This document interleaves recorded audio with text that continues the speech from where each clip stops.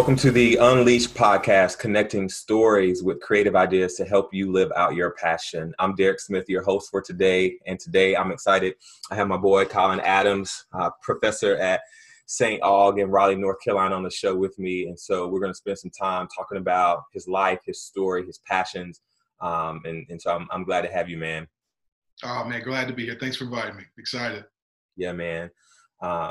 Colin, I've known you for a couple years and met you a couple years ago. And man, I think one thing that I notice about you is, and we just talked about this actually, your heart and your passion for the students that you are teaching. And so, man, I just kind of want to hear your story. Tell us like what you do, where you're a professor at, and how you got to where you are. Yeah. So Colin Adams. I am an assistant professor of psychology at St. Augustine's University. St. Augustine's is, those of us who are familiar with St. Augustine's, we call it St. Aug. So St. Aug or the Aug, right? So, but St. Augustine's is one of North Carolina's HBCUs, one of the nation's HBCUs, one of only three Episcopal HBCUs. Unfortunately, one being St. Paul's up in Virginia has closed, so that leaves two, us and one more school, which is in South Carolina. But I've been there for, this will be 10 years for me. Wow, 10 years of teaching at St. Aug. It's interesting because, I've gotten to St. Aug and, I've been there for 10 years, but, just when I think about what I do and how much I love what I do. Being a faculty member, being in the academy was never something that I had planned. In fact, my career, like the entire trajectory of my career,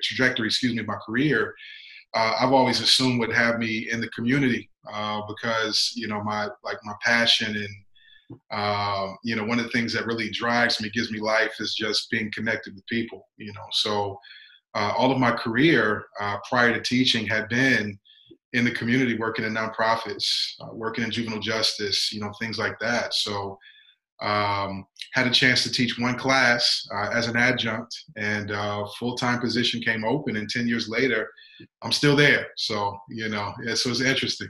I love what I do, though. Where did you go to school and what did you study? Yeah, so went to Hampton University, the real HU. I got to say that, the real HU. Not that fake one up in DC, not that fake one. But Hampton University, graduated in 2002, majored in sociology, which is interesting because, connecting to your first question, how did I get there? HBCUs are just, it's in, I know you went to Central, it's like HBCUs are just, it's in my heart, it's in my blood, I was the third in my family to go to Hampton. The fifth in my family to go to an HBCU. My aunt and uncle, much older than myself, and you, of course, went to Central State in Ohio. I'm from Ohio, so Central State is just one of those schools that are, well known in Ohio. Central State, Wilberforce, Kentucky State, schools like that in the area. But my oldest cousin and his sister went to Hampton. So literally from, being a young kid through high school, it was Hampton or bust for me. So ended up going to Hampton, graduated in 2002. And, that HBCU love is just really what's allowed me to really, enjoy what I do and love what I do at St. Aug, working at an HBCU. Yeah, that's dope, man. One, I just realized we graduated college the same year, 2002. So you went to a historically Black college and university. You are a professor at a historically Black college and university. And I went to a historically Black college and university in Durham, North Carolina. And I think a theme I'm hearing now is like, we both have a passion for HBCUs.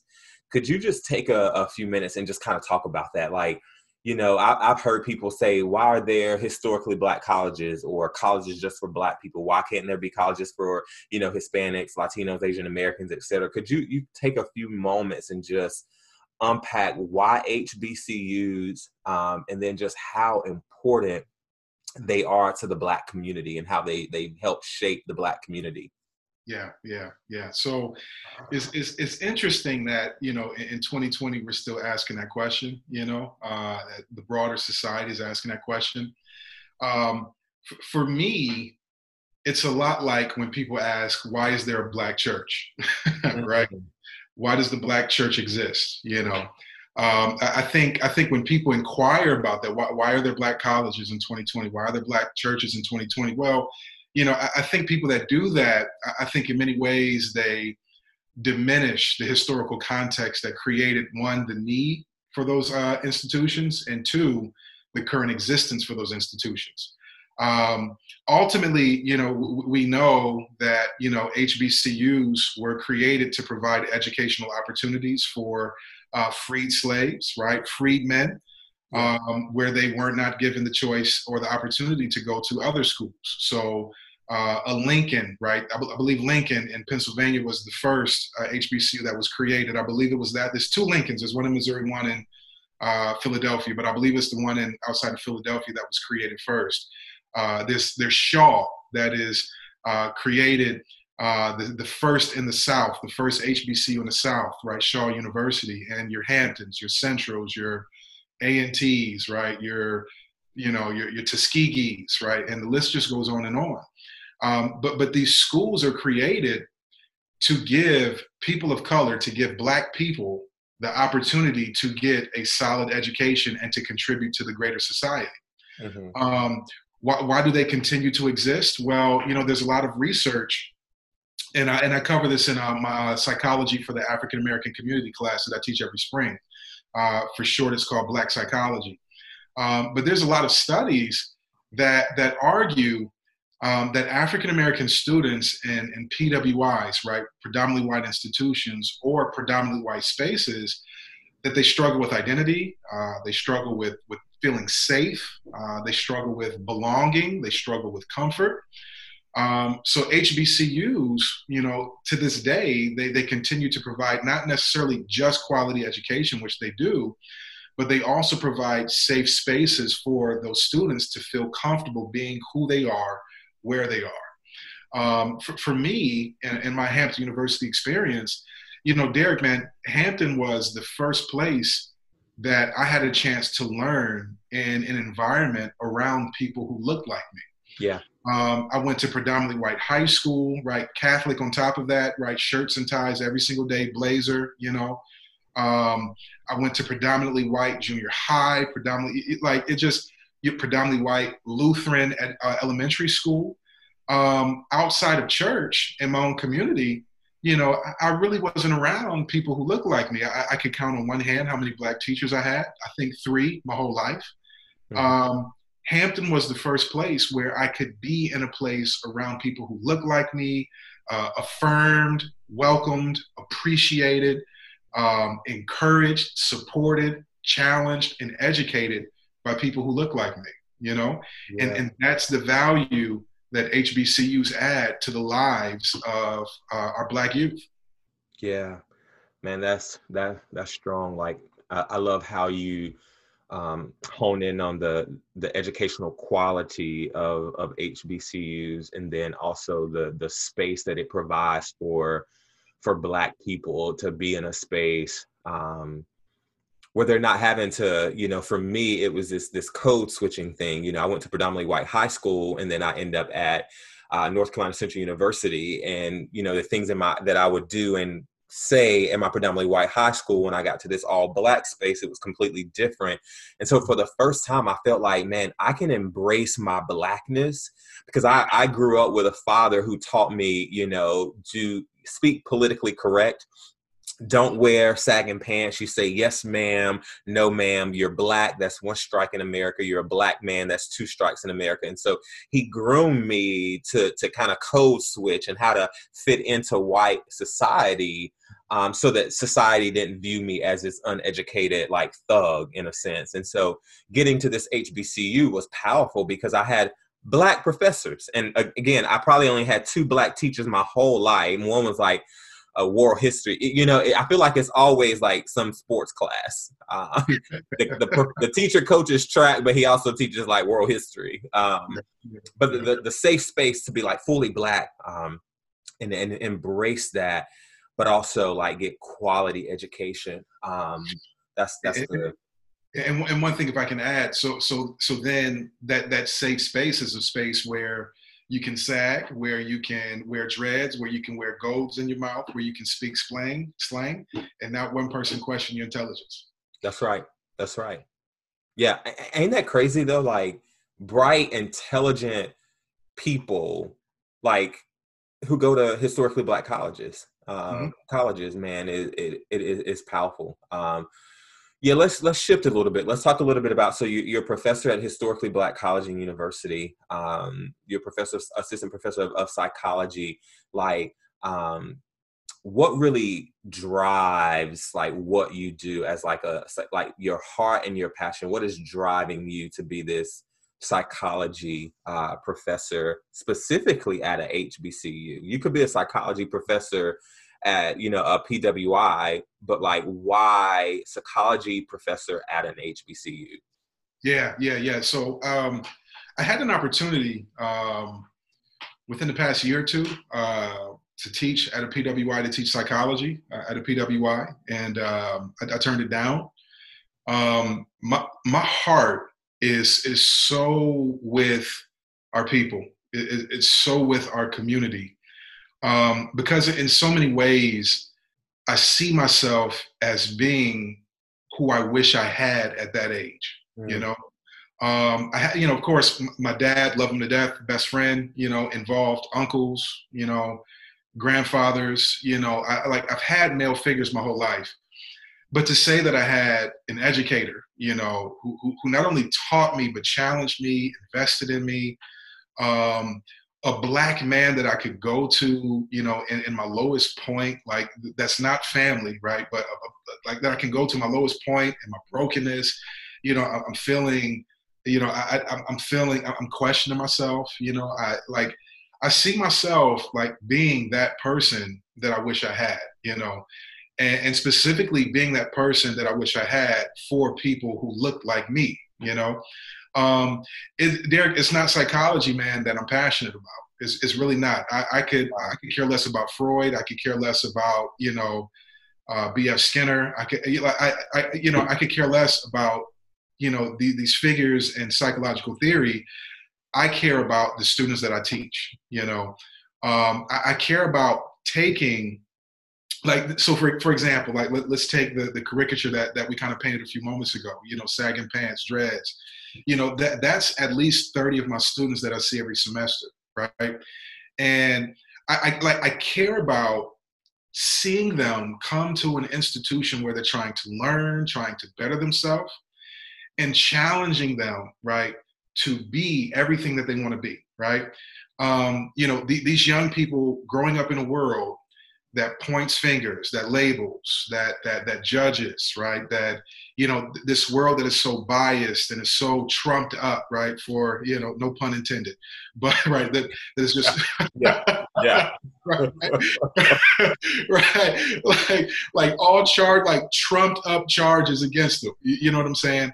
And being the person to say, listen, I see you, I know you, I see what you can do. Now let me help you get there, right? There is nothing like you give me 20 to 30 adolescents in a classroom, give us dialogue and engagement. I'm in heaven, bro. Like I'm in heaven, right? To challenge their minds, to see how they think critically, to listen to their questions, the way in which they question life and society and the world and even faith, right? And because it's ministry too, right? It's not just like, it's ministry too, right? Yeah. To like give me them and give me the chance to shape them and challenge them. And there's nothing in the world like it for me, right? But then even beyond the classroom, because for me, some of the best work that I do is not just in the classroom, it's in my office, right? Mm. They're crying, where they're stressed, right? Where they're worried, I've got students, Derek, man, that are providing for their parents, right? And, and they're navigating the tension of having to provide for home, but then at the same time focus in school. And that's not necessarily an HBCU thing, that's a life thing, but, the fact that I can deal with that at an HBCU, it's an incredible thing, right? So I'm passionate about serving Black students. because I know what it meant to be, right? I know what it means to be a Black adolescent in a world that, let's just be honest, it points its finger and it criminalizes you. You know, Yeah. I know what it feels like to be a young Black man on the hood of a police car, right? Being threatened to be shot by a police officer. I know what that feels like. I know what it feels like to have a white teacher tell you that they don't think you're ever going to make it, right? And to be able to look in the eyes of those kids who are just like me to say, I see you, I value you, and I'm going to help you to get to be everything that you want to be, right? Because I know, you know, like, it's just, there's nothing like that for me, man. Dude. Dang, man, that's so powerful. So powerful. So powerful, so encouraging. Like what I hear you saying is like you have a general passion for people, but an even more specific passion for the Black community, Black adolescents, college students. But God somehow has opened this door for you to leverage being a psychology professor for you to like fulfill that passion. And that's strong, because that's what this whole podcast is about, all about people's stories and their passions and how to live out those passions. And so, man, that's strong. So let's say, for the listeners out there, let's say we have some listeners who they're passionate about the Black community. They have similar experiences as you just talked about, and their heart is to empower, to build up, to love and serve the Black community. But they don't know what to do. They don't know how to leverage that. They don't know what the next steps are. Like, how does one take what they're passionate about and kind of, in a sense, transition into like fully living that out? Are there any like practical steps, any wisdom, any tools that you could provide for people to kind of live that out? It may not be being a professor, but it could be many other things. Like, what would you say to them? Yeah. So I think so people who are passionate about serving the Black community, you know,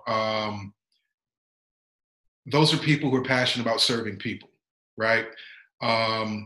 For me, right, I think one of the best kind of like 1, 2, 3 step, you know, method, if you will, you know, I don't know if there's necessarily one that exists, but what worked for me, Derek, I just got out there and just started working.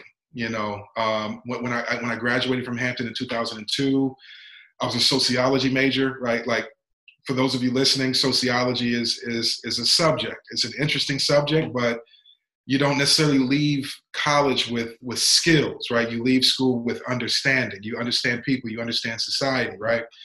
But that means nothing if you're not applying it as you work within the context of community and people. So, you know, when I left, I had goals, you know, law enforcement goals, you know, law school goals, all of that, right? When I left, I just started working. I started working in nonprofits. Anything that gave me a chance to be connected to the community, whatever that community looks like, right? Mm-hmm. So I first started off working in recreation, right? I worked at a nonprofit that focused on building recreational opportunities for inner city children, right? I did that for a year, then I started graduate school. After that, I started working in a homeless shelter, right, as a case manager. I got a chance to teach abstinence education to high school, middle school, and elementary age kids, right?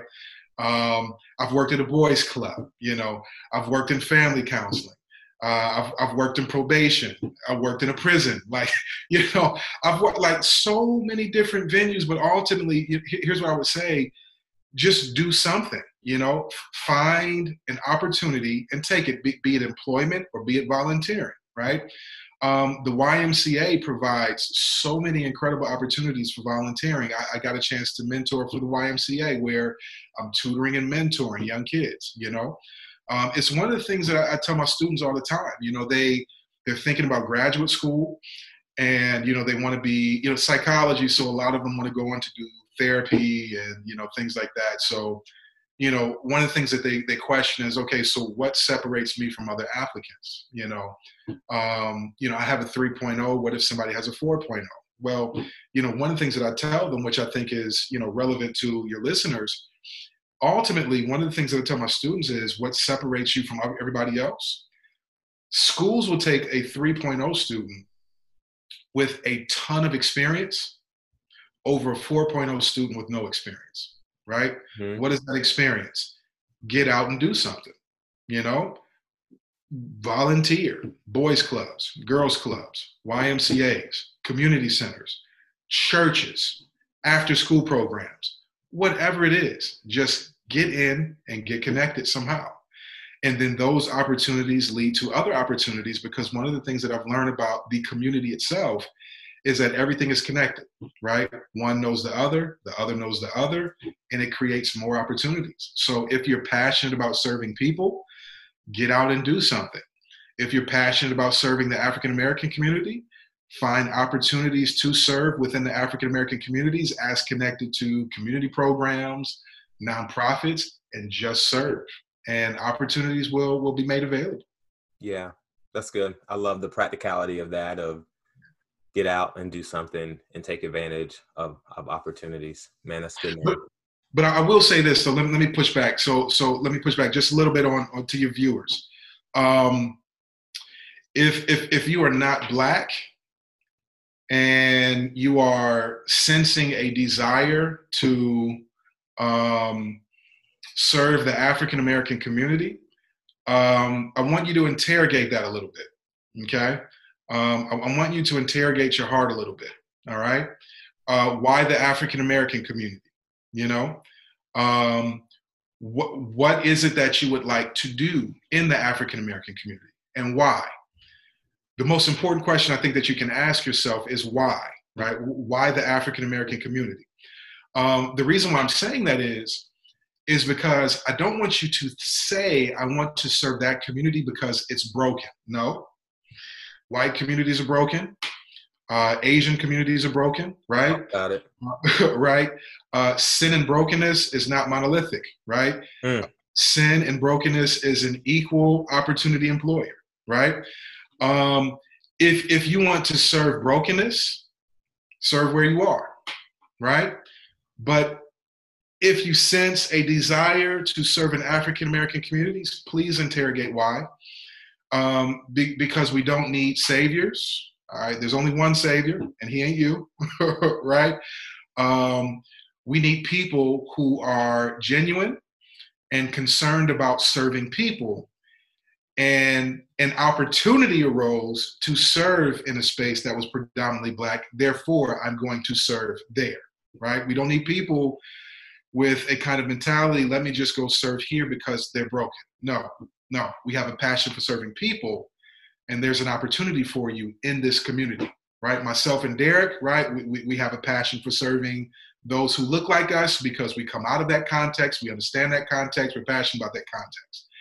Cross-cultural context, you need to interrogate your heart a little bit before you desire to serve there. All right. I hope that makes sense. That's a strong, powerful, wise word. And I appreciate you kind of mentioning that to the listeners who are not Black and wanting to serve in Black communities and spaces. And so that's important. Yeah, I love the why. Simon Sinek, I love him because he says everything begins with why, and we need to search why and allow that to lead us. And so, man, dude, I appreciate your time. Thank you for being on the show, man. This is good. I really feel like we could probably dialogue for like another 40 minutes just on HBCUs in itself, man. But yeah, Colin, thanks for being on the show with me today, man. Thanks for having me. It's been an honor, man. Thank you.